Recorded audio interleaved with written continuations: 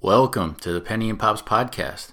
He's Spencer Penny Strode. I'm Adam Pops Papa Giorgio. The draft and free agency have happened. Not a lot of action from a Magic perspective, so there are thoughts to be shared as this is now year 4 of Weltham in charge. Magic founder Jimmy Hewitt passed away. COVID-19 is still a problem as NBA players and staffers are testing positive in training camps. Preseason's going right now as we speak, and the 2020-2021 NBA season is tipping off just before Christmas. Let's go. Get out the way, get out the way, get out the way, yeah. Get out the way, get the fuck up out my way, yeah. You either with me or against me, ho. You either with me or win. Yeah. Fuck everything else. Win. All right, we're going to get to the sad news first and just kind of get that out of the way. But Jimmy Hewitt passed away at the age of 79 years old. He was dealing with COVID-19 as well as being in the advanced stages of dementia, which sounds absolutely horrifying to me. And my thoughts, or our thoughts, I guess, go out to his family. And we're almost at the end of 2020, Penny, and COVID-19, it's still blazing both in this country and globally. And it's going to keep going, unfortunately, into the early stages of 2021 at least. But it's been a brutal year, and we lost an OG when it comes to the Magic. Jimmy Hewitt, he was born and raised in Orlando, I believe, unless I'm missing something. I'm born and raised in Orlando, and there is no Orlando Magic basketball franchise without Jimmy Hewitt's dream. He's listed as a co-founder. He's the founder, basically. He recruited Pat Williams to just get the ball rolling on a franchise being created. And, Hewitt probably would have been the lead group investor of this franchise had David Stern in the league not kind of forced him to step aside and get DuPont involved to be the main owner of the franchise instead. And that takes a lot of swallowing of pride, and there's a lot of men that probably wouldn't do that situation. There's other men that kind of just maybe burn it to the ground and be like, well, if I can't be the head guy, then fuck that. We're not doing this. But there is an irony to it, and that DuPont goes broke, not long after our inaugural season, and the Voss family comes in and buys the team in late 1991. And there's just a completely different path and franchise outlook if Stern doesn't make Jimmy Hewitt kind of go to the side and instead would have let him and his group of investors kind of run the team. But I don't know. What are your thoughts on kind of the stuff I said, Penny, and just, Hewitt in general? Because he's not a guy that's really in the spotlight, not since probably since after the first finals run in 95. You don't see Jimmy Hewitt much in the news tied to the Magic. Yeah, I think definitely, we've probably casual Magic fans are well aware of Pat Williams, but probably not so much Jimmy Hewitt. And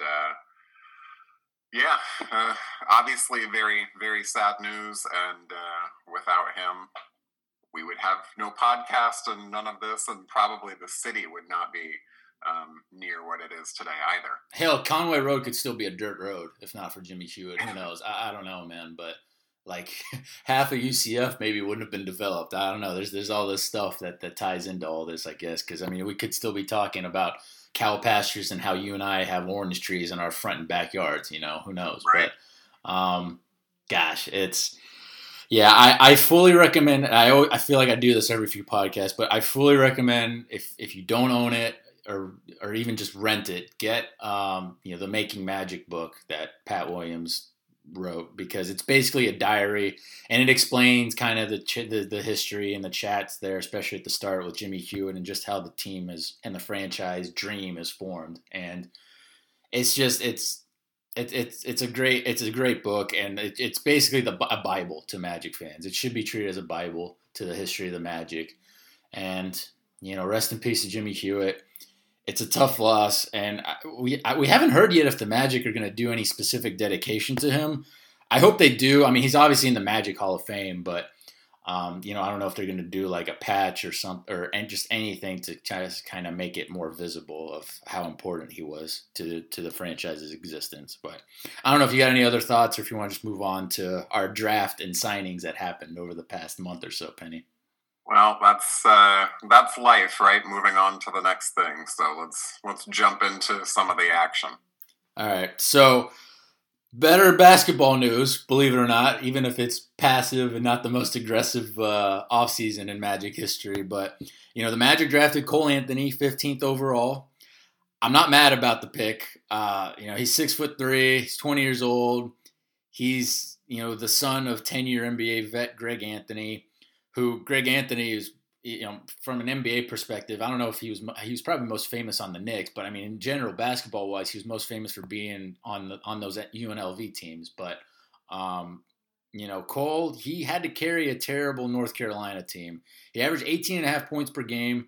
And, you know, even just that roster was weird. It was almost like an old school roster, because I think at times they were playing like two like traditional big men, and they had very little shooting around him, and it was just a bad UNC team overall. So Cole's going to wear number 50 like his dad did, like Mike Miller has worn, like Corey Maggette has worn in the past for the Magic. And I said it in the last podcast, I believe, but my one worry with Cole is if his body can kind of handle the NBA grind. You know, he can shoot, he can play both guard spots. I mean, we saw him. You know, we're recording this Sunday morning before the Magic played their second preseason game of the campaign, which will be a 5 p.m. Eastern tip against Atlanta. But their first game, which we all had to illegally stream Friday night, was in Atlanta. And we got to see Cole Anthony play some backup point guard. And we also got to see him play alongside Markelle Fultz for a little bit. So he's got that in him. He kind of moves and drives to the hole a little bit like Fultz does, which is encouraging. I would say Fultz is, even though I think Fultz is listed at 6'4", and Cole Anthony's listed at 6'3", but Fultz just looks noticeably bigger. Not even just like a girth thing, he just looks bigger limb-wise and height-wise. So we'll see how that goes. But Clifford has him. He, at least in training camp, had Cole focus primarily on the point guard position, as he'll be the backup to Fultz with DJ Augustine gone. But I guess, what are your initial thoughts on what you've seen of Cole? I don't know if you agree on kind of my assessment of what his body, you know, if his body can handle the NBA grind. I mean, I was looking at the Atlanta game, and again, it's one preseason game, but you can kind of see the problems that could develop as far as he's going to get pushed around a lot. Can he take as much contact in the NBA as he did at UNC? We'll find out. But I don't know if you had any initial thoughts on Cole, Penny. Yeah, I think the body in terms of measurables too is, I guess this is the first time under the current basketball front office regime that we're really taking someone who on paper doesn't fit the mold. And he's not undersized. 6'3" is still a good height. He's not undersized, but he doesn't have like a 6'10" wingspan. Right. But in terms of, you know, I think the skill and talent is undeniable, and there's a lot of talk about, you know, being able to showcase it more in a more open playing environment in the NBA as opposed to in college, and obviously with a pretty poor supporting cast at North Carolina. I thought there were some flashes in the first preseason game that are encouraging, but really I think the most encouraging sign for Magic fans is that Clifford seems pretty well resigned to having him plugged into the backup point guard role already. Yeah, and look, again, I don't judge anything off these preseason games that we're going to have. He's being thrown into the fire, you know, him, Chuma Okeke, just any rookies being thrown into the fire right now, because literally from the draft, he's had like a week and a half before of mental preparation before training camp. And then now he's in training camp. You know, we're just like 10 days into training camp, basically. He's going to have 2 weeks of preseason and practice, and then that's it. There's no summer league warm up. There's nothing time-wise to really give you a break or really prep yourself for an NBA season ahead. So it's going to be trial by fire, and it's going to be interesting to see. Mentally, he looks like he can handle it. I mean, he's very well composed. He flat out said Friday night, like, I didn't play well. And, obviously there were some aspects where he showed good signs here and there. He didn't completely embarrass himself, but he knows that overall, he made some mistakes. There's some adjusting to get to. And I think mentally he's going to be fine. And in the situation that we're in now, where we're playing, this 72-game regular season during, again, COVID-19 times, and you're going to always have, the pandemic in the back of your mind somewhere, in some capacity at least. So if you're mentally prepped, if you have the mental capacity to, just the mental, I guess, strength to really, persist and persevere and get through this type of situation, that's the majority of the battle, more than even just the basketball stuff itself. Like, that's going to come, if you stay healthy and mentally you're in a good spot, you're already mostly there. So, looking back again at the draft, though, Aaron Nesmith, he went to Boston ahead of us, so he was the guy I really wanted, the Vanderbilt kid. I'm sure Jeff Turner wanted him real bad as well. Out of the people that we passed up, I would have preferred R.J. Hampton over Cole Anthony. I think he fell all the way to 24 to Denver, which, again, you look at the Nuggets, like Michael Porter Jr. falls into their lap, and now you got R.J. Hampton, who's another high school blue chipper who, going into the last season, R.J. Hampton and Cole Anthony were probably projected to be picks number 1 and 2 in the draft going in. And now you have Cole falling to 15, and you had Hampton fall all the way down to 24. So was there anyone in the draft that you really wanted, Penny, that we didn't get or that we passed up, or no strong opinion in that regard? I think we were definitely on the same page in terms of Aaron Nesmith, but I was pleasantly surprised with the Cole Anthony pick. It's been a little bit of a rare occurrence with, again, Hammond and Weltman, that we've taken kind of blue chip prospects. So I think that there's some, I guess there's a secondary gain or an ancillary benefit in taking a player from, a well-known school, a well-known program, and also someone with, NBA pedigree and the heritage that I think there's kind of instant credibility for the fans too. So I feel like that kind of plays into the decision at least a little bit as well. Yeah, I'm still very surprised that Spike Lee was at his draft party, but he's a New York kid, I guess, and it was weird seeing just Spike Lee's face pop up in that. But anyway, so we also dealt away our 45th pick, for two future second round picks. So one of those second round picks is definitely going to be in 2026. So, Weltman and Hammond may not be around by then, depending on how things go. And then the other second round pick, it's either going to be 2022, 2023, or 2024. So Milwaukee drafted the 6'7", 22-year-old Jordan Nwora from Louisville, and that guy can score. So we'll see if we made a mistake there, because I don't want to beat like a dead horse or anything, but this front office hasn't valued both late first round picks and then overall second round picks in general. They haven't valued them, other than maybe Wes Iwundu, who we'll talk about in a bit here, but we let Iwundu walk. But, we let Talen Horton-Tucker get away. THT, as Lakers fans, nickname him for his initials and whatnot. But, in the 2019 draft, we had, I think, the 46th pick, and we drafted him and traded him that night to the Lakers for $2.2 million in cash, and then a second round pick that we actually included to get James Ennis in the trade with Philadelphia. So we'll see. If Nwora will make us regret, getting rid of that 45th pick. We'll see if THT will make us regret, getting rid of him in 2019.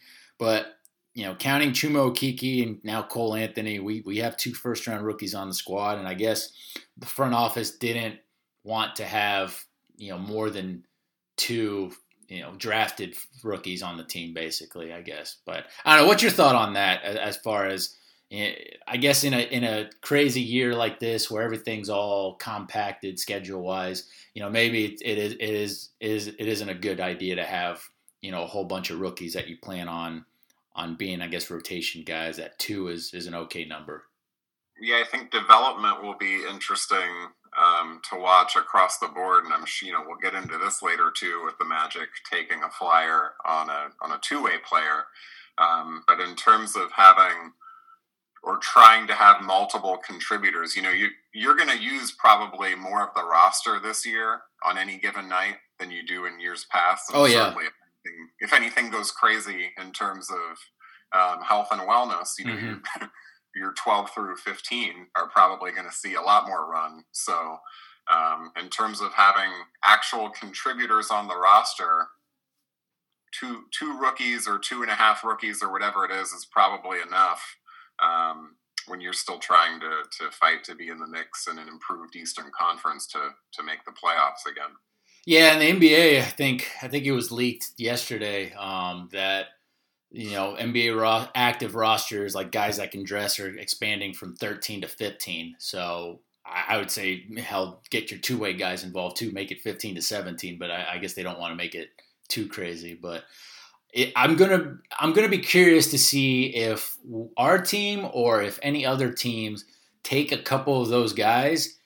Don't have them at all on the bench. Keep them like quarantined in the hotel or something. Like if they're not playing that night, like keep them like deep in the locker rooms or something, in case you get an outbreak situation and you're going to rely on your 14th and 15th guy to step in here and there, I'm sure. So I'll be curious to see about that. But all right, let's get to the free agency signings. So we signed 25-year-old FSU and Lakeland Polk County 6'6" wing Dwayne Bacon. He had a pretty good debut against Atlanta, so good for Dwayne. Bacon was sizzling that Friday night. But we signed him to 2 years at about $1.6 million per season. The second year is non-guaranteed, so that's it's a team-friendly contract for sure. But he's basically filling in for the departed Wessa Wundu, and because Ennis was out hurt with both a calf and a toenail issue, Bacon just immediately slotted into the starting small forward spot, and I thought he looked pretty good. I mean, he was hitting some threes. He was doing some good stuff on the defensive end. And look, Bacon played with Jonathan Isaac at FSU, and then he was coached by Steve Clifford in Charlotte his rookie season. Bacon spent 3 seasons with the Hornets, so his 4th NBA season is now this one, and he's in Orlando now. But are we going to get the 43.7 3-point percent shooting guy from 2 years ago, or are we going to get the 28.4 3-point percentage Bacon from last season? I mean, if you hit the middle, you're at about 35-36% from 3-point range, and I'd say for a 13th, 14th, 15th guy, I would take that. I don't know about you, Penny. Yeah, certainly. Even league average shooting would be an improvement over some roster construction in years past. So I think there's obviously the front office is big fans of Leonard Hamilton's work at Florida State. Even the Lakeland roster is littered with Florida State players year in and year out. So in terms of there being a familiarity with Clifford and the coaching staff, and then also the Florida State pedigree, certainly a flyer worth taking. Yeah, I mean, the Spurs drafted Devin Vassell, what was it, 10th, 11th, whatever, and I mean, you're right, FSU, they're really going up there as far as just, reputation, and they might become a blue chip school here, coming real quick. I mean, and so from that perspective, that may not be a bad idea to go local with the FSU guys, but we'll see. I mean, Isaac, look, when Isaac is healthy, he is going to probably be the best player on our team, I think. He showed glimpses of it again in the bubble briefly, that two-way playing wise, like he's already the best defender on the court for sure, but offensively there's some promise there. And look, Dwayne Bacon, all he wants is just a chance, and he felt like under, at least the James Borrego crew, he wasn't getting that chance. And, Charlotte didn't get invited to the Disney bubble, so he hadn't played a competitive game since March. So Friday night looked pretty good in that aspect, considering he hadn't played a real basketball game in like 8-9 months. So, and then he's a big Tracy McGrady guy, being from Lakeland, Polk County area. McGrady's from Auburndale, so that's pretty close. And so, I'm not going to say there's any comparisons to Bacon and McGrady, but there's some offensive movement where you can kind of see like, okay, there's a T-Mac Love influence there. So I wish Dwayne the best of luck. I mean, he's filling in for basically Wes Iwundu most likely, and you know how much I loved Wes. He didn't get the playing time he thought he deserved, that we all thought he deserved under Steve Clifford, and it's going to be interesting to see how he does in Dallas. We could see one night where him and Luka Doncic like combined for like 60 points, and we're going to be like, Jesus Christ, what we do? But the Bacon situation is pretty similar to the Iwundu situation, where Wes wasn't getting the minutes that we probably thought he deserved. And now we basically let him go to seek that opportunity because he wasn't going to get that opportunity here. Whereas now Bacon left Charlotte, believes he's going to get a better opportunity here in Orlando under Clifford and under some of the coaches that taught him, how to shoot and whatnot, or that improved the shooting and whatnot with the coaching staff. And we'll see how that goes. So, next free agent topic, we re-signed the 29-year-old Michael Carter-Williams to a 2-year fully guaranteed deal. It's $3.3 million per season. It's still a strong value deal in my mind as he enters his third Magic season with some actual contract stability. But look, he's not going to be a consistent shooter. We know that, but he's going to get to the hole. He's going to cause chaos on defense, and he's just a pure energy guy that this is a good signing in my mind. I don't know what your thoughts are with MCW. I've completely come around, I think. Everybody has. If you didn't the first year, everybody's on board now at this point. I mean, obviously, 2 years ago, there's no question that the Magic would not have made the playoffs without him coming on as a 10-day signing. And at this point, you know what you're going to get from him. You'd like to rein in the shooting or continue to rein in the shooting. But that's almost like, the par for the course in terms of what you get otherwise, what he brings to the table that is sorely, desperately needed on the team. And also I think it's, I think there's a sweet spot. He probably at this point had other suitors. Had to have a little bit of give and take in terms of, we really resurrected his NBA career. Yeah, I mean, he was done. He was done in Houston, I think it was the last stop, and then brought him for a couple 10 days, helped us make that 42-40 playoff season. And then last season, he helped us get in the playoffs again. Fortunately, we didn't have him in the Bucks series, and I mean, we needed him bad. If we had him, we might have won another game, honestly, just based off what he does.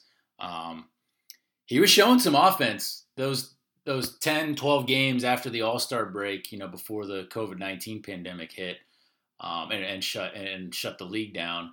MCW was showing some offense. So I think he had like 4 air balls, or at least he missed the rim completely 4 times, I think, in the Atlanta game Friday night. But I'm just gonna chalk that off to him getting the misses out of the way now. We'll see. I don't know how good of a shooter he's gonna be, but I could see him flirting around the 30% 3-point range, which I will happily take from him. So, all right, next guy, Gary Clark. He's going to be back for a second Magic season.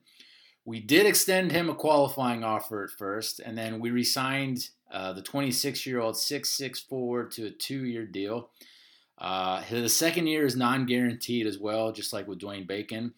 It's only at about $2 million per season, so Gary shot 35% from 3 in about 24 regular season games last season with us, and then he kept shooting the 35% shooting in the playoffs as well. So, I mean, here Gary comes off a few 10-day contracts in January after Jonathan Isaac went down the first time, and then, we signed him the rest of the regular season. He gets those 5 playoff games against Milwaukee, with Isaac, Aaron Gordon, Mo Bamba, and Michael Carter-Williams all out hurt.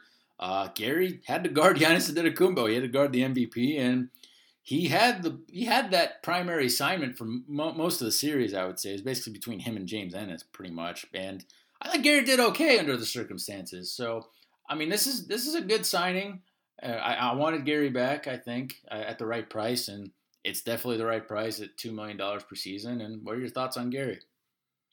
Yeah, I think definitely right price, and he showed enough in the bubble that warranted bringing him back on the exact deal that he got. I think in terms of end of the bench, non-rotational player, that's about the value and talent level that you're going to get. Certainly,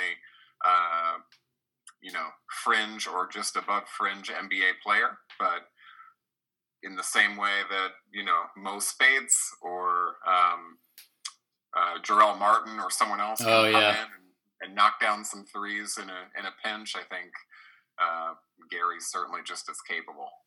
Yeah. All right. So we also retained 30-year-old James Ennis, who is also getting a second season with the Magic. He signed a 1-year contract. James is rumored to be getting about $3.3 million. It's basically the only contract figure that wasn't really confirmed by Josh Robbins from The Athletic. But the thought is it's about $3.3 million, just like Michael Carter-Williams is getting. I would prefer to have a one-do over James. I have no issues with Ennis. I mean, Ennis showed great fight. I mean, from the moment we got him for basically nothing from the Sixers. I mean, it was that second round pick we gave him basically. And he filled in. He's been starting mostly at small forward, alongside Aaron Gordon with Jonathan Isaac out. And, he's out injured slightly right now with, a toenail issue, which I don't know if people realize. If you have like a toenail issue, whether it's, broken or just any type of toenail pain, that hurts and that sucks for basketball purposes.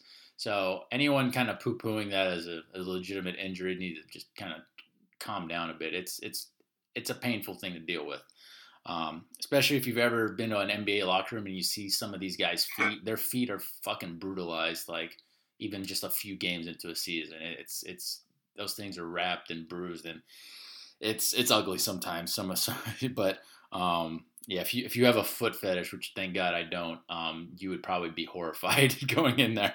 But yeah, I mean, Ennis, he also had a calf issue, which was, I guess, the primary reason why he didn't play in the first preseason game Friday. But he's pretty much the starting small forward right now, unless Dwayne Bacon dethrones him, which that could happen. But we'll see how that plays out. But it's early, but it looks like Ennis actually lost a lot of weight, or at least got in better shape. Clifford emphasized in one of the interviews that, the Zoom call interviews that he's been having with the media, that Ennis was in awesome shape. Like he's ahead of the curve shape-wise comparison to other people. And I think he said that about T. Ross as well, but which is good because honestly, I think Ennis was lacking some athleticism, I thought, in the Milwaukee series, in the playoff series. So if he's in better shape now, I mean, maybe we'll see even better play out of him. Because, I mean, his shooting percentages, just he didn't shoot the ball that well for us last season. And we'll see. I mean, look, he's a tough guy. If he can knock open threes and then play some respectable defense, that's all you want from him at this point. But, I mean, I'd rather have a one-do, but I don't know. What's your thoughts on Ennis? Yeah, I guess I was surprised that he came back, although less surprising in terms of Jonathan Isaac being out, for the foreseeable future. But again, at the contract value that he got, I think he has an opportunity to start here and provide kind of that, I wish the team was better, but he kind of provides like that fifth starter Matt Barnes type thing where it's just hard charging and, energy and movement and a little bit of shooting and a toughness that, you know, in the same way Michael Carter-Williams adds a little mean streak to the team, that hopefully there's a mutual benefit over the course of this year where he steps into the full-time starter's role, gets to showcase himself a little bit, and maybe plays himself into a new contract somewhere else after, you know, helping the Magic get to the playoffs. Yeah, he it looked like he really wanted to stay here. It was just a matter of getting a bit more money than the vet minimum that he would have gotten, and he got that. $3.3 million. I think it's a good value in that regard. But we got to look at our salary cap now, because like or at least our salaries anyway. But the salary cap stays the same as last season at $109.1 million.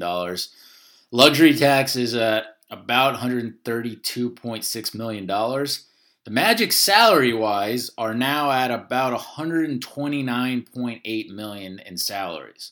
So they're about $2.8 million under the luxury tax. So anyone that says, you know, the DeVos family is cheap when it comes to contracts, we're over the cap and we're almost up against the luxury tax, which obviously for this squad, you definitely don't touch get into the luxury tax. It's not worth it. But, you know, the Magic, they have 15 players under contract, you know, including Chuma Okeke's rookie deal, which he's making about $3.1 million. I think Cole Anthony's making about $3.2 million. So, and then Jonathan Isaac's got that $7.3 million that he's making this season. Will we get a medical exemption for J.I. of some sorts? I don't know. Even if we do, I don't know if we, you know, use it to bring in another player. Right now, the roster's full at 15, and then two-way guys, which our two-way guys are Jordan Bone, who and an undrafted Kareem Mane. So Bone, I'd call him a speedy 6'3" point guard who was in Detroit's developmental system. I doubt he'll get more on-court burn than Josh Magette did, but who knows? Magette, you know, completely different point guard from Bone. But again, this is a COVID-19 season, so if health reasons hop in, you know, we can see Bone getting minutes after all. But I'm not too impressed by Jordan Bone's game. I don't know how much you've seen of him, but I mean, he's kind of, again, he's an athletic body, and you know, he may, if he can find any type of consistency with a jump shot, he's got a shot. But I don't think he'll be eating at, you know, Fultz's, Cole Anthony's, or MCW's minutes. No, certainly not. And again, I guess it's a pleasant surprise when the Magic take advantage of the two-way contract to give it to somebody who is young and with potential. I feel like that should be the primary focus of locking someone into a two-way and using the G League to, you know, drive development, as opposed to a player in their 30s that's, you know, primarily a finished product like a Magette. But in terms of him making any sort of significant impact on the team this year, I can't imagine that we'll see more from him than we saw from like a BJ Johnson last year. Yeah, for sure. Now, the other guy I'm interested in, it's Kareem Mane, who I'm very, very intrigued in. I've bought all the stock on this guy.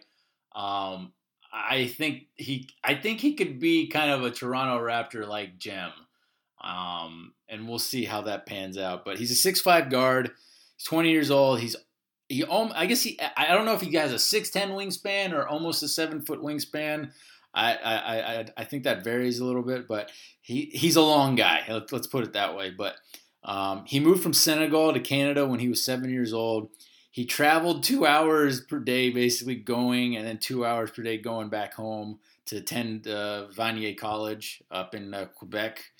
And he's a Montreal, Quebec kid, basically. So he and Kem Birch kind of have this strong bond going already, being the other Canadian on the team. But Mane looks like a prospect again that you would see like a diamond in the rough kind of Toronto Raptor gem. I'm not saying he's going to become like Pascal Siakam good or anything, but he was undrafted. And I can't remember some of the other Raptors. I mean, Fred VanVleet, he's not going to be Fred VanVleet, I don't think, but you never know. I think he's got that potential, though. So we'll see how his progress goes. He's going to spend the majority of his time with Lakeland, We don't know yet if Lakeland's participating in kind of the G League's bubble experiment season that's going to be going on, I guess, in Atlanta, Georgia, maybe. We don't know the full details on that. I assume they will because we signed a few other guys that are clearly meant for the G League. I won't go into the details about the John Teskes or any of that. So, but yeah, I mean, I don't know what's your thoughts on Mane or maybe the G League guys in that regard. Yeah, again, for Mane, that's, I think, the perfect example of utilizing the system as it's intended. Is you know, claim a guy, stash a guy, develop a guy, and hope that you pan out some gold. And certainly, there's incredible upside there for you know, and under the radar, off the radar type player. You know.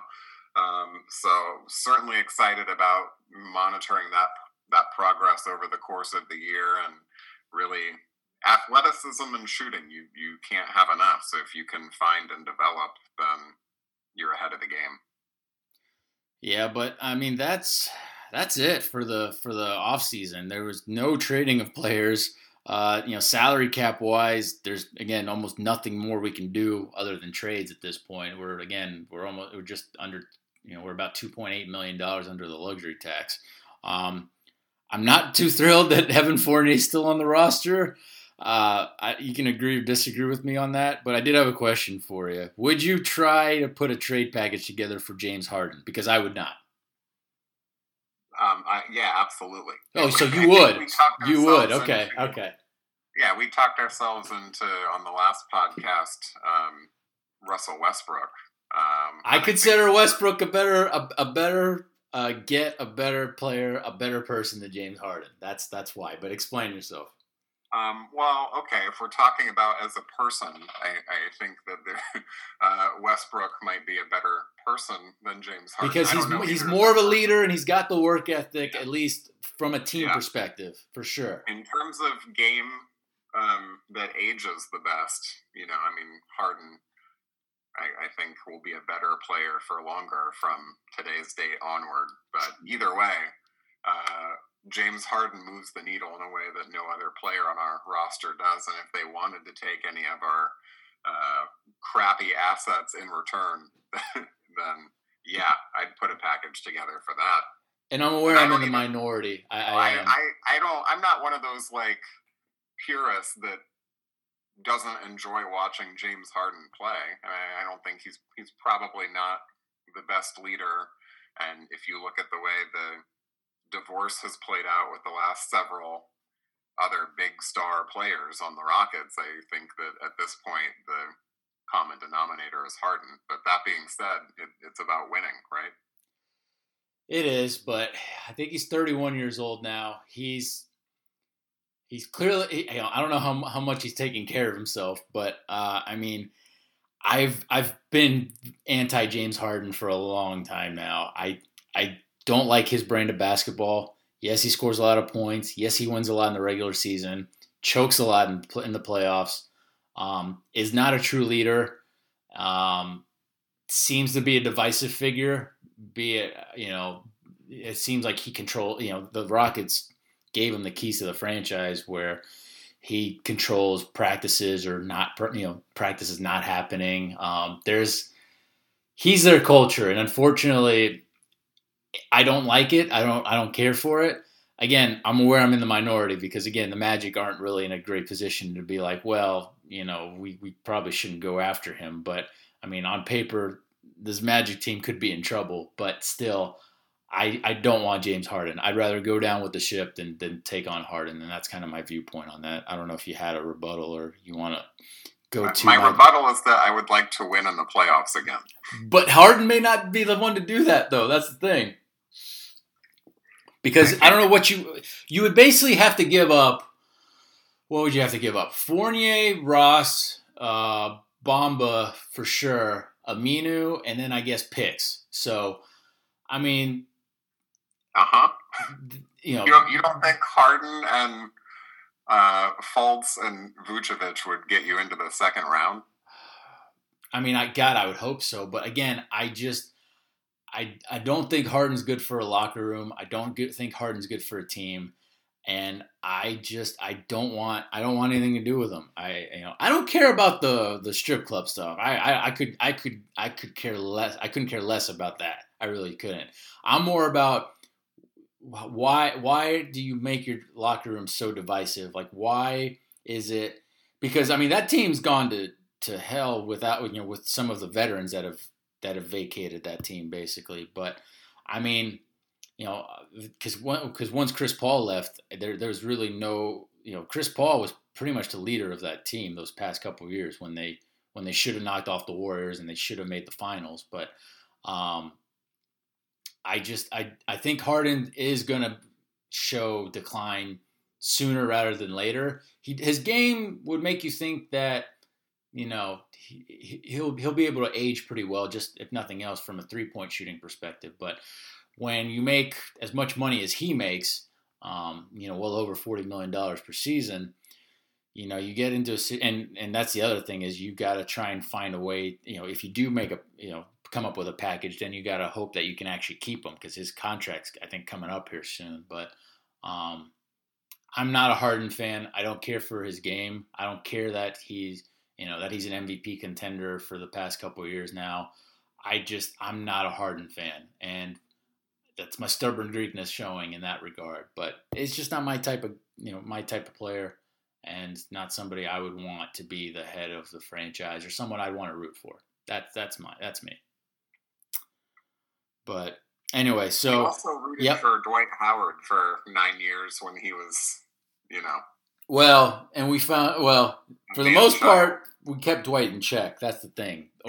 We kept Dwight in check here in Orlando. At least Harden is authentically himself. I'll say that. Yeah, I guess I'll agree with you with that. In that regard, Dwight was very, very hypocritical. Like if you looked up hypocrite in the dictionary, I think Dwight would actually, his photo would show up. But hey, Dwight's an NBA champion and James Harden's not. So that's 2020 for you right now. But yeah, I'm not a Harden guy. And look, we can talk about Dwight, how Dwight had the wrong influencers around him for a long time. But it's also kind of his mindset, his mentality. I think Harden is a much more grounded character in that regard than Dwight, but that's not saying much. Again, I'm thinking from a team perspective. Again, if you bring in Harden, you may get to the second round in the East, and that's about it. And it's not worth it for me in that regard. I'll just leave it at that. But I mean, I had a list. I talked about it last podcast. Kind of a list of stuff that I wanted. I was hoping to deal away Terrence Ross to a contender for picks and/or some promising talent. I thought Portland would have been the team for him for that, and that didn't quite happen. Portland went like the Robert Covington route instead, and I mean it was either between come up with a package for Aaron Gordon or go after a guy like T. Ross. But I think Ross, who is 29, he's going to turn 30 during the season, I believe. Funny enough, again, his training camp's being stalled like last year with an injury. This time, I guess somebody stepped on his foot and he's got like a small hairline fracture on one of his toes, which the Magic are trying to make it seem like it's very minor. Let's see. We'll find out how long he's out for, and then we'll see what type of rhythm he's in, because he's a rhythm player. And if he's missing time in training camp and preseason, that's going to carry over in the regular season, and in a shortened season that we're coming up to right now. He's our sixth man, and we depend on him to he's the human torch. We depend on him to catch fire, and if physically he supposedly came in awesome shape, which I hope so, and that he'll be able to play in the first regular season game. But I thought now was the time to sell. He's on a respectable contract now, and I don't know if his trade value is going to be as good as it is at the moment, but he had a down year last season, that's for sure. And maybe the Magic are waiting for him to maybe get it going again before they really contemplate taking in a trade offer for him. But the other big one though is dealing away Evan Fournier to a contender for picks and talent and young promising talent. But That's very limited because he picked up his player option, and so he's on the final year of his contract at about $17 million. And so, obviously, what you would get back is little, but I feel like had you traded him now, you'd get back more now than what you'll get if you wait till the March, I think, 25th trade deadline. But I don't know. What's your view on Ross and Fournier? And well, you know what? Let me go through my list, and then you can pick out some points that you want to emphasize. So let me just keep going through my list. But, I wanted to ship out Aminu. Everybody did, I'm sure, as a Magic fan. But his value is so low right now, and somehow it's fallen even more during, since our last recording, because we found out he had an arthroscopic procedure on his knee to remove some of the swelling from his surgically repaired knee. So that's never good news. But again, the Magic are trying to downplay it. Like, oh yeah, he'll be fine by January. But that's not good. The man's making over $9 million per season on the mid-level exception. And he's got yet another year after this one, I think, on his contract. So his value is at an all-time low at this point. And then, I wanted to keep Aaron Gordon if he wants to be here. If not, then try and find a way to get an awesome trade. And obviously, we found out through rumors and news that Aaron Gordon has had, there's been at least 10 fairly, if not heavily interested in other NBA teams interested in dealing and getting Aaron Gordon on their team. But obviously, nothing's been anywhere near appealing enough. Plus, AG's value is on the rise, I think. And we'll see if he can actually perform the way we think he can perform without Jonathan Isaac, on the roster for this whole season. AG can naturally play power forward and do everything and anything he wants in that position. And we'll see how he does in that regard. I heard an interesting stat where the Magic are a top 5 NBA team in offensive efficiency when Aaron Gordon averages 6 assists per game, which he was doing a decent amount, the last dozen or so games after the All-Star break and before COVID-19 hit. So I think Aaron was really honestly playing like his best ball. But I think during that stretch, I think he was averaging like 16 points per game too. And he was shooting almost 50%, I think, from the field. So we'll see which AG we get. If he taps into what I think he can tap in, I ain't trading him. It's not happening, Not unless he wants to, he wants to be dealt. Then we can get something great for him, and then we can focus on Jonathan Isaac being the power forward moving forward. But yeah, and then a few other things that I had listed. I wanted to let DJ Augustine walk, which done, cool, awesome. Somehow DJ Augustine got $17 million per season for a few years in Milwaukee. So I'll let you comment on that. Did you think DJ Augustine would be making $7 million again this season, Penny? I certainly did not think that, but also in terms of all of the contract signings that the Magic have made over the last 3 to 4 years, has anyone fulfilled their end of the bargain more than DJ Augustine for us? I mean, did he? I don't know. Was he worth the $7 million? I mean, look, he's in terms of where we were as far as point guards go. Like if you look back on the Shelvin Mack, era and whatnot, like error was right. Or error.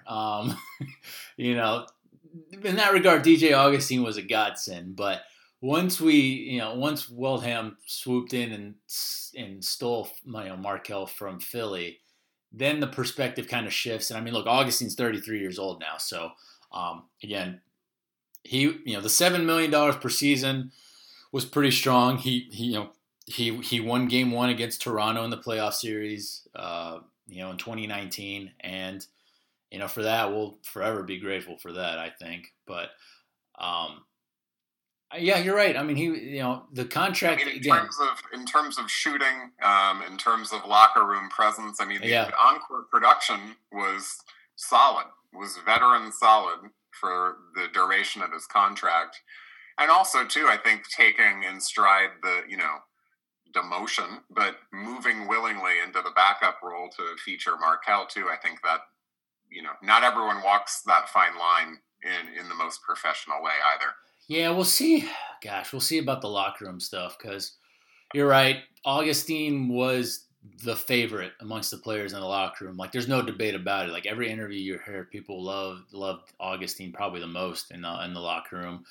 people said he was the funniest guy in the locker room. So maybe by getting rid of the funny guy, maybe we'll be better. I don't know as well. But now, and I'll say it now, but this is the first season I think in Magic history where I'm older than the oldest player on a Magic team. So Augustine was the old guy, kind of keeping it going there for a bit. But with DJ gone, the three oldest guys are 30 years old. It's Ennis, Vucevic, and Aminu. Those are the three oldest guys on the team, and we don't even have a 31-year-old Josh Magette to lean on either. So. Yeah, it was real disconcerting when that started happening about, I don't know, 5 or 6 years ago with the Magic Dancers when they had a dance team. We were like, well, we can't even watch the dancers anymore because now it's the players on the roster. So, yeah, that sucks. Evidently, we're not going to end up playing an NBA minute in this lifetime. I don't know, man. COVID-19 brings some weird surprises. There could be a tryout waiting for us there in the distant future. Who knows? But I mean, yeah, Augustine is going to be fascinating because that's really, honestly, the biggest move of the offseason was literally just letting him walk. And we're gonna try and have Cole Anthony be the backup point guard. If he struggles, I imagine it's going to be Michael Carter Williams. So you're still okay, but it's locker room presence, you know. One of the things that's been awesome to hear is apparently Markelle Fultz has been a lot more vocal because, I mean, this is going to be Fultz's second full season with the Magic, and he's the starting point guard, and that's what you want to hear is you want him to be kind of have more of a presence in the locker room. That was something that Elfrid Payton was not good at during his tenure with the Magic. So to see Fultz kind of take more of the rope is a good thing, and then Clifford was saying, you know, Aminu, Chief, you know, is one of the main veteran guys. And then the other couple guys are Evan, Terrence, and AG a little bit. But, I mean, it seems like the two biggest voices are Vucevic and maybe Fultz now. So we'll see how that pans out. You want to comment on the other stuff I was talking about before? I still have a few other things, but I didn't know if you want to comment on either Ross, Fournier, AG, or any of the other stuff. Yeah, just real quickly, I think the Ross move, you're right, last year was a down year. And in light of the fact that this year will also be pretty topsy-turvy, we don't know what's going to happen with health or where teams are going to be at the trade deadline or trying to fortify as they make their push for a championship, that if Ross can shoot the ball well this year, there may be some teams that their hand will be forced for an overpay in terms of his trade value later on.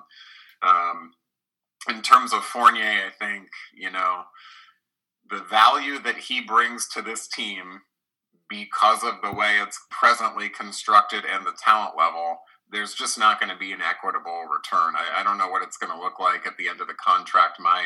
If I had to, prognosticate, I would say that he will finish this year and then go somewhere else. I don't think he'll get moved throughout the course of this season.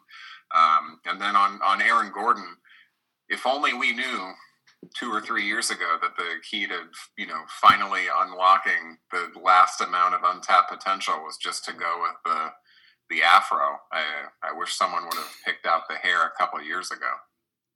Yeah, I mean, it adds some elevation, I guess. But he's only 25. He's still getting there in that regard. All right, a few other things. So I wanted us to re-sign Wissel Wandu. Didn't happen. We didn't even extend a qualifying offer to him, so I'm not happy about that. And I wish him good luck in Dallas. He's going to be on a fun Mavericks team, so I'm curious about that.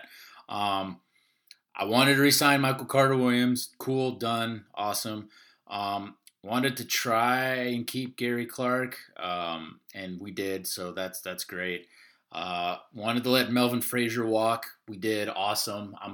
You and I are probably both happy about that. And then, I wanted to see if Ennis would pick up his $2 million player option. He didn't. I'd rather have a Wandu than Ennis, but if Ennis is in much better shape now, and again, we're getting him at about $3 million per season or around there, I'm not going to complain in having him. I like James. I just thought at 30 years old, I didn't know if it was going to be valuable to have him for just a year, but I guess he's our buffer between now and Isaac and Okiki in development wise. So I don't know if you had any thoughts on that. That's all I got for the moves. Yeah, I think those little end of the summer, fake summer, end of the fall roster moves, I think they're all kind of what we expected, more or less. And I in terms of Melvin Frazier, not going to miss anything there. We're going to bank on internal development and hope the third time is the charm for taking that path. Yep. So for the depth chart, I'm not including Mane, Bone, or Isaac. Mane and Bone are the two-way guys, and then Isaac is out for the whole season. But depth chart wise, at center, I got Vucevic, Kem Birch, and then Mo Bamba at the center position.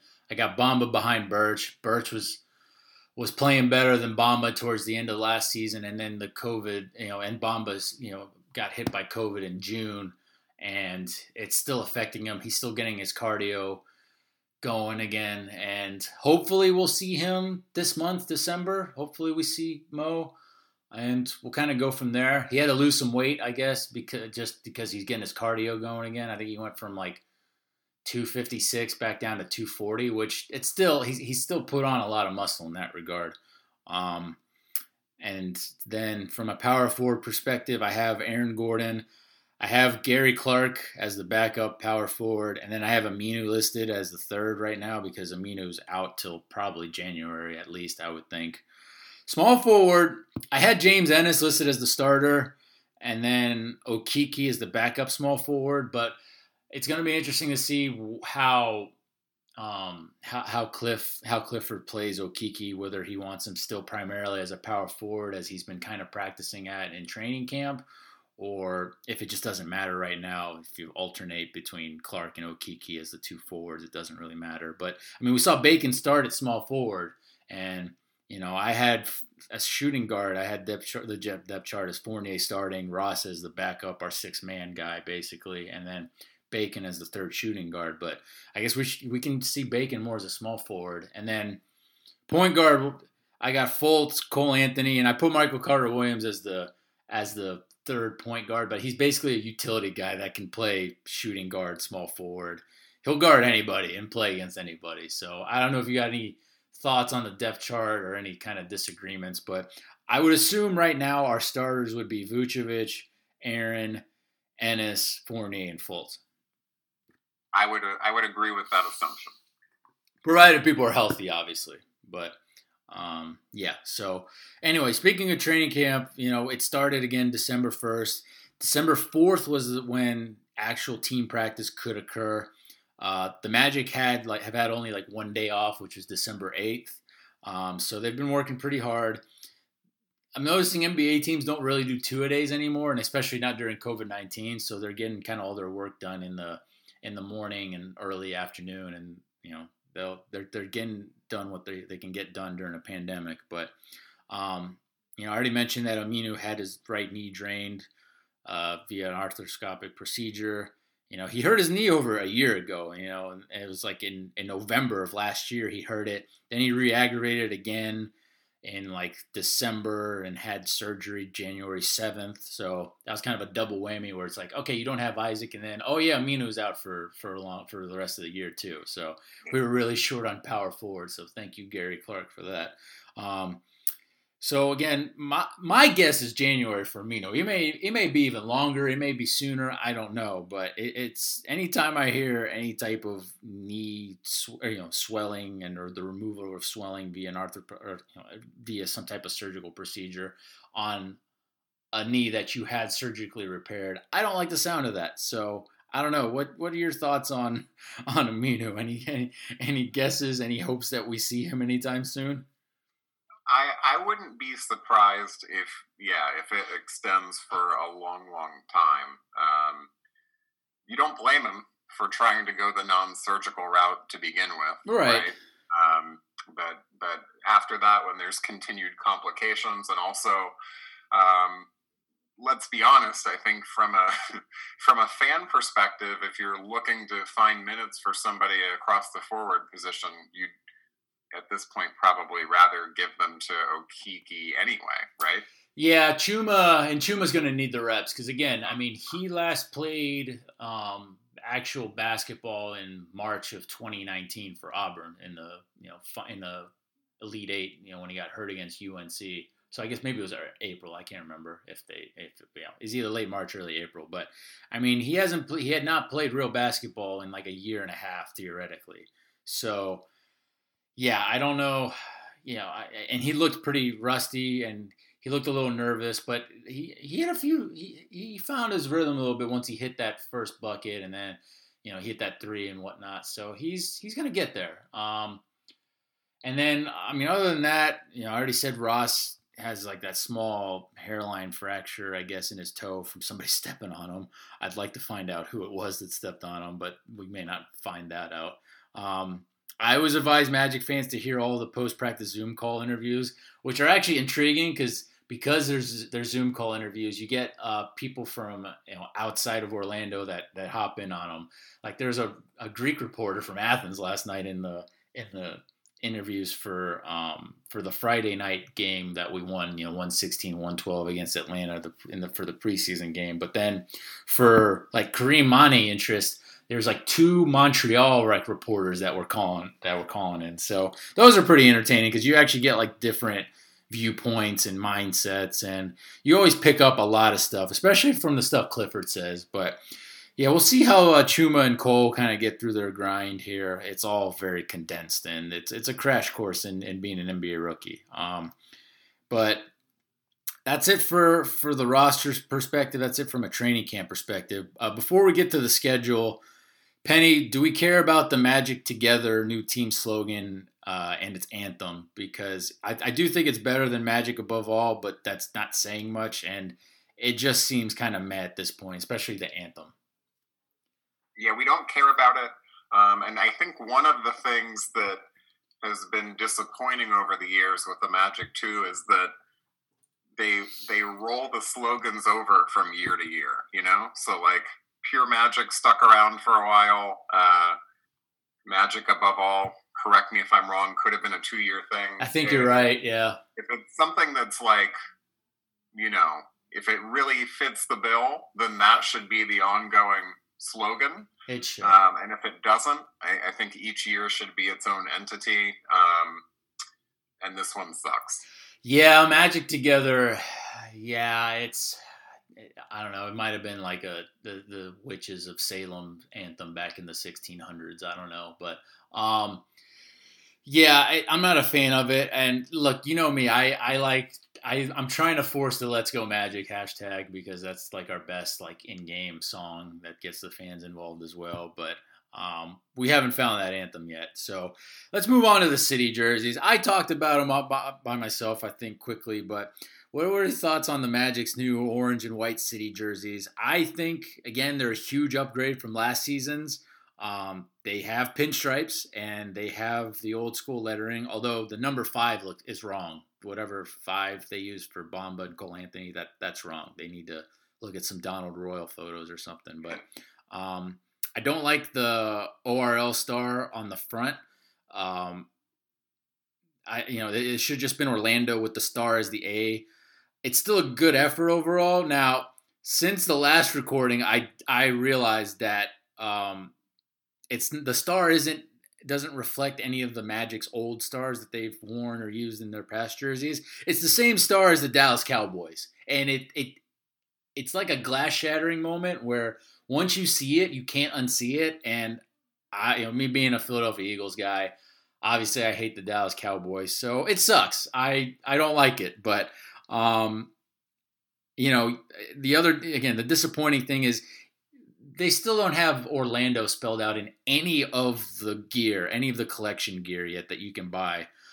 It's all ORL in the star, and I don't care for that part. It's a big upgrade from last season's city jerseys for sure, just with the pinstripes, and I like the orange and white. I think it actually goes pretty well, but I'm waiting for the full Orlando to be used in some of the merch before I I dabble in potentially buying it. What are your thoughts?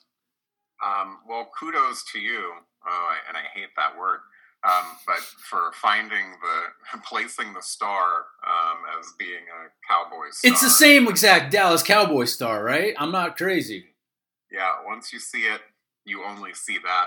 I agree. I think the colors this year, the white and orange, I think are a significant upgrade over last year's model. I think that, and I will say, okay, as painful as it is, the best City Edition jerseys over the last several years have been from which team? Down south, Miami. Right. And I think that there's room to grow with this orange, theme.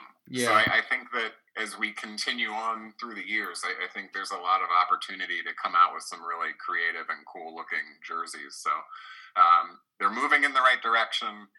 It would be much, much better with the city spelled out in its entirety. And I don't think there's any reason that it makes sense that they didn't spell out. It's huge. It's huge on the front. Like you can, if you make the letter, the text, the font smaller and just spell out Orlando, I think the jersey looks a lot better, even just in that regard. But, and then the other thing is I don't care for anthracite, or I don't care for the gray. The only real noticeable spot you see it is basically in the shoulders, like the outline of the jersey itself. If that was a magic blue, I think that might actually look better. Now then it'd be like a Florida Gator jersey, which I don't care about that too much. But even just a pure actual black, maybe not, but just I don't care for the anthracite gray. I don't know if you had any other thoughts. Just spell it out. Spell it out. Yeah. It's not that long. Orlando's not that long. It's shorter than Jernigan, that's for sure. But all right, let's get to the schedule and then we'll get out of here. But so the first 37 games of our 72 game schedule were released. We'll get the remaining schedule later, but the regular season is going to end sometime in May. I think it might be around your birthday. It might be like 2 days before your birthday, I think, that the regular season ends. But we host Miami again in the December 23rd season opener. So over the past few years, off and on, we've been playing in Miami in the season opener. Now, 2016 was the last time we actually lost a game to the Heat, but we've been on a 3-game losing streak to Miami. We lost the last 3 meetings with the Heat. The last one being, I think it was like March 4th. It was like right before, it was the last loss we had before the pandemic, and then we won 3 straight games, and then the pandemic happened, and then we went into the bubble. But and it was like a heartbreaking, it was a very tight 116-113 loss. But the first Miami game we played was in early January. It was January 3rd. It was the game after we lost Jonathan Isaac. I was there with George, and it was the last I think Magic home game I'd been to inside Amway Center, because I went on the LA trip and I saw us beat the Lakers in Staples Center and then get stomped by the Clippers the next game. But January 3rd, we won that Miami game without Isaac, and I remember Tyler Hero shot like shit, but I mean we curb stomped Miami by like 20 points. It was like 105-85, and we'll see how we'll learn a lot from that opener, I think, because obviously Miami they made the finals. Thankfully they didn't win another title, thank God. We have enough catching up to do as is, but we'll learn a lot from that first game. But anyway, going back to the schedule, the last game we know of for now is that we're hosting the Atlanta Hawks on March 3rd. We know that then there's the All-Star break, which is like March 5th to the 10th, I think, officially, but there's no All-Star game itself. Assuming we don't have to make up games during that time, the Magic should have at least a full week off. I've already said we have the 4 preseason games. We played one Friday night already against Atlanta. We have one tonight in Atlanta, and then we have 2 home preseason games against the Charlotte Hornets, December 17th and the 19th. So we're getting a little bit of in-division play going on there. But right now, from a prediction perspective, and it's weird because I can't do a full season prediction because we don't have the full schedule, but I have us at 19-18 in these first 37 games going into the All-Star break, which honestly, it's a lot more optimistic than even I thought I was going to. it was going to be. But if you really break down the schedule, there's some very winnable games. And if the Magic are even like a game or two under 500, I would be encouraged, because the second half of the season schedule, I think, should be a little bit better. And so, it didn't work out last season because we lost the last month of the season schedule, which was in our favor heavily. And we probably would have finished the 7th seed and not the 8th seed, as we did in the bubble. But, the trade deadline, like I said, it's after the All-Star breaks. It's around March 25th. If we're underperforming, I would say get ready for a few trades. If we're more than 5 games under 500, or if we're, if we're 5 or more games under 500, I can't imagine. I would imagine we could see guys like Fournier or Ross get unloaded. So, and then there's the other problem: how the rest of the East pretty much is better. Because even though we have the play-in game, you have 7 plays 10, and then 8 plays 9 to get into the postseason. There could be a situation where the Magic aren't even a top 10 team. Because right now, the problem I see is there's only a few teams that I can definitely say the Magic are better than. Knicks. Definitely the Knicks, definitely Cleveland.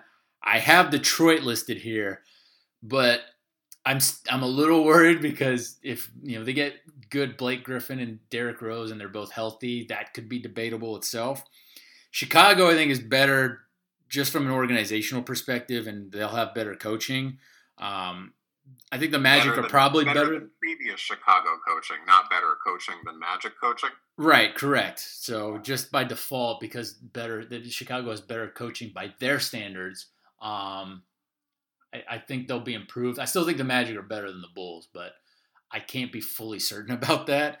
And then I'm worried about the Wizards, Hawks, and Hornets because they've all drastically improved their rosters. I mean, the Hawks, they got Gallinari, they got Bogdanovich, and then they also have Capella, who didn't play last season after the trade or whatnot. But the Wizards, they got Russell Westbrook. They got a very scary backcourt with Russ and Bradley Beal. Now their depth is questionable, and if Bertans takes a step back shooting wise, then they're in trouble. But I'm pretty scared of that Wizards team right now on paper, for what they could potentially be, because they're already a terrible defensive team. We already know they win specifically based off of offense. And so you're adding a potentially big-time offensive weapon in Russell Westbrook. But we'll see. Maybe it'll be inefficient, and, maybe the Magic won't have to worry about it after all. But, again, you can't throw that out as an option. Or as not an option. But and then lastly, the Hornets, they got Gordon Hayward. They drafted LaMelo Ball. That's a very interesting situation where, again, they could crash and burn quite easily, especially if Hayward isn't healthy for most of the season. They could be in trouble. But and then all the other East teams that finished above the Magic were in the playoffs. So again, I have us going 19 and 18 those first 37 games. If they're even just 2, maybe even 3 games under 500, I'd say they're actually in an okay spot. But I don't know. What are your thoughts on the schedule and any of the stuff I was saying about, do we see a team like Indiana take a step back? I don't know. But I don't know what your thoughts are. Yeah, I think in terms of teams that finished last year ahead of Orlando, Indiana's probably the only one that's conceivable if their locker room has been fractured beyond repair with the Oladipo rumors, etc. But everyone else, I think, it's very conceivable that the Magic could be in last place in the Southeast Division this year, which is not something that I think we anticipated. But still, maybe a playoff team. We don't know. Right, that too. Just real quickly on the schedule, I know we all of us look to your rosy predictions to make us feel good. Yeah, I think my just skimming the schedule, I would have us at 17 and 20 at the break, and I did want to note too. That's pretty good. Found a pretty good resource on Twitter that I wanted to call out, positiveresidual.com, and if you look at the Magic schedule, they have some broken down analytics, some positive notes for us in the first 37 games for In terms of being at a rest disadvantage for a game, the Magic are only going to be at a rest disadvantage on 3 occasions. Ooh, okay. And that's actually the best number across all teams for the first 37 games. That's awesome. That's a great find. And in terms of being in a rest advantage, the Magic will be at a rest advantage for 10 of the 37 total games. They're tied with a number of teams in terms of also having 10 rest advantage situations, but the team with the most amount of rest advantages in the first 37 games is going to be the Miami Heat, and they have 12. I think that's virtue of, geographic location in terms of teams coming to do the Florida two-step. Well, it's a 3-step now. Way, any way that we can get any sort of positives off the court, we'll take that too. And it's a Florida 3-step now, which one of the teams that I think actually could drop, that we thought would drop last season but didn't, but could drop this season, is the Toronto Raptors, who are now the Tampa Raptors at the moment. Point. I forgot about the Tampa Raptors. Yeah. So, and there may be some issues with Kyle Lowry with them. I don't know. It could be completely blown out of control. I don't know. But they've lost Serge Ibaka. They've lost Marc Gasol. Yeah, they picked up Aaron Baines, but that's a team that might fall. And maybe, because I think they were still a 2nd seed last season. So maybe Philadelphia ascends to be top 2 with Milwaukee. Maybe Brooklyn ascends to be, in that top 4 mix as well. But I can see a situation where Toronto is like, and then Miami, of course, the Heat too, I guess. But I can see a situation where Toronto is around 6, 7, maybe even, along with, teams like the Pacers. So we're gonna see. I'm very interesting too, just to put a cap on that as we look through. By virtue of the fact that Toronto is playing out of Tampa this year. Mm-hmm. For the first 37 games, they will travel the most amount of miles of any team in the NBA, including more than the Golden State Warriors, who are obviously as west as you can be. Wow. That's another awesome find. Toronto could be in trouble. And I haven't even mentioned the Boston Celtics. So, I mean, I can see a situation where Toronto's down in 6th or 7th. I can definitely see it. I'm not going to make a prediction about where the Magic are going to finish. I really don't. Not without a full schedule anyway. Like I said, if we're hovering anywhere near 500, even if we're 17-20 after these first 37 games, I think we're actually okay. I'll take that. The schedule, it's there. There's an opportunity. January gets a little crazy. They play 17 games in the month of January.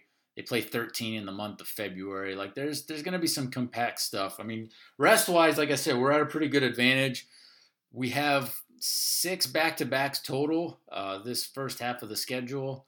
4 of them are away and away situations. 2 of them are home and home. So you don't have the flip-flop of away and home and away. So I think that helps a lot with what you're saying in that regard. I have us going 3-2 for this month of December. If we're 3-2, we're looking good early. Let's just put it that way. But January gets a little bit tough. I think I have us hitting like a 6-game winning streak during that long road trip in the middle of January. So, or a 6-game losing streak. So again, I have us going 19-18, considering a 6-game losing streak as well. So it's going to be crazy. I mean, I go game by game, and I don't know do you have any other thoughts going into, these last 3 preseason games or this regular season ahead, other than strap in and pray nobody gets COVID? Yeah, I think the finish out of the preseason, let's just stay healthy. We don't need any more toe issues for anybody. And throw everything out the window for this year, just like we did for the bubble. It's going to be totally unprecedented, and we're going to cross our fingers and hope for health to start, and then hope for quality play after that, right? Well, and it's more of a crapshoot this season than the bubble season, because the bubble season, it was a controlled, closed environment. Like here, everybody's out in the open. Every minute you spend in a hotel, every minute you travel, you expose yourself, you put yourself at risk of getting COVID-19. And so again, it is literally a complete crapshoot between, as far as which teams are going to avoid. Like, there's going to be a situation where I know it. There's going to be at least one game canceled here in the next few weeks. I'm very confident we're going to see, or at least the game postponed, because a couple players or even more will have gotten COVID-19, and you just can't do it because, again, baseball, they had a huge epidemic problem when they were traveling. In baseball, you barely have contact with other dudes out on the field other than when you're at the plate, basically. Football, there's, you're breathing into each other somewhat, helmet to helmet, but there's still kind of a barrier there a little bit with your helmet, maybe a mouth guard or whatever. If you wear a shield, cool. You're wearing pads, you're wearing gloves typically. Basketball, it's skin on skin, like you're up against each other. Even with soccer, the same thing. Like, you're not touching each other as much as you would in basketball. So basketball is about as full on contact as you can get from the major sports. And so there's, and when you're playing back-to-backs even, again, because of the incubation period of COVID-19, like, you could be exposed and you may not test positive for like 10 days, but you could have it during that time. So it's going to be crazy, and it's legitimately a crapshoot. And I just wish people stay safe. I think Amway Center is going to have fans. It looks like it, season ticket holders, and based off tenure, and then season ticket holders, and then people that put down deposits for season tickets will have and have already been picking seats for Magic games. I know people got to make money. I know businesses got to make money and whatnot, but just be careful, because you're not outdoors. You're inside buildings. You're relying on, air filtration to be adequate and whatnot. And just keep the broader perspective out there that even though that the vaccine is coming out in certain parts of the world, it's about to come out in the U.S. now. It's been approved. So just because people are getting vaccinated doesn't mean you can't wear masks, doesn't mean you shouldn't still be social distancing. This is going to take months, if not a year, 2 years before we're completely, kind of in a very good place, basically, health-wise. So that's my thoughts on that. We appreciate you listening to another episode. Please subscribe and give us a wonderful rating.